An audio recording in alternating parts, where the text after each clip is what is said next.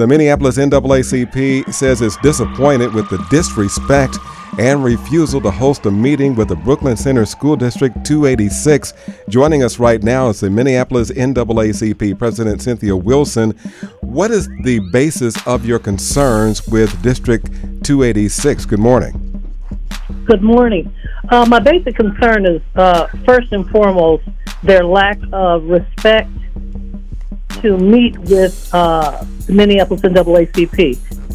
We're not a sidekick organization. We're a branch of the national organization that has been around since 1901, one of the oldest and most effective civil rights organizations. And for them to tell us that they're not interested in meeting is a slap in the face. And so first and foremost, I want them to recognize and put some respect on this organization and on the Black people who are volunteering their time to work for civil rights and human rights within our Black community. So let's back up just a bit, because the reason you wanted to meet with the school district, and we're talking about Brooklyn Center School District 286, is because of an investigation of a hostile work environment and disparities and discipline and termination and bullying and harassment, a whole range of things. How did this first come to your attention, Cynthia Wilson? Thank you. It came to our attention back in last year around October. And since then, we've actually been trying to work with Brooklyn Center's school district. But what happened was they gave us, false information. And then when we requested to meet with them, they basically said no. And so what we weren't trying to formulate anything at that time. We were just trying to set up a meeting based off of allegations that were brought to our table. Whenever we get any type of complaint, we do our due diligence in terms of following through, doing investigations, seeing what's going on, seeing what's being said, and then we ask each organization for a meeting to come about with some solutions. But they refused to do that. They basically said to us, we've done our own investigation. And this is, I'm quoting, we've done our own investigating and we don't even know what you're doing in terms of your investigation, but we don't need it and we're not meeting. To the point that they basically told me that I couldn't come and sit in on a meeting with one of the people who had these allegations against them. So that person had a grievance and they told me I could not sit in the meeting with them because this person came to us and said they don't feel supported. And so we ended up going to the meeting anyway after we had to kind of threaten them with bringing the media and saying that we were going to get the support of the community. Mm-hmm. Then they actually allowed me to end the meeting yesterday. But that being said, it should never have to get to that point. The question we were asking is, what are you hiding that you will not meet with us? So now you have a twofold problem. You had a twofold problem. One, the inability until yesterday to meet with the Brooklyn Center School District 286, and then the issue that was brought to you by, was it an employee of the district who brought the... Correct. It was an employee who has since been terminated and is going through the grievance process now to get some understanding or potentially her job back or whatever it is that she's seeking to obtain. So what are you saying to the district who says that this is none of the NAACP's business and you should butt out? Well, I said we're butting in and we're going to stay in because that's what we do. We don't just take no for an answer.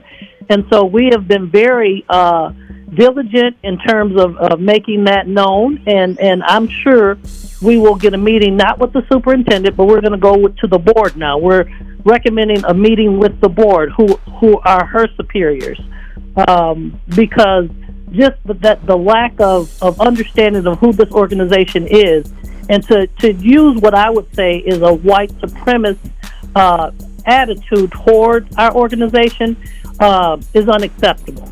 And so now we're requesting a meeting with the board. And I just want to say this last thing.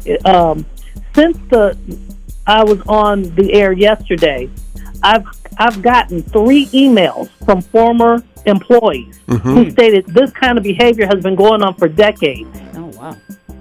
Decades. So what I'm thinking is that there have been staff who've already been terminated, but they know that some of these black employees may not have the resources or the means of getting an attorney or fighting back. So they just leave without any recourse.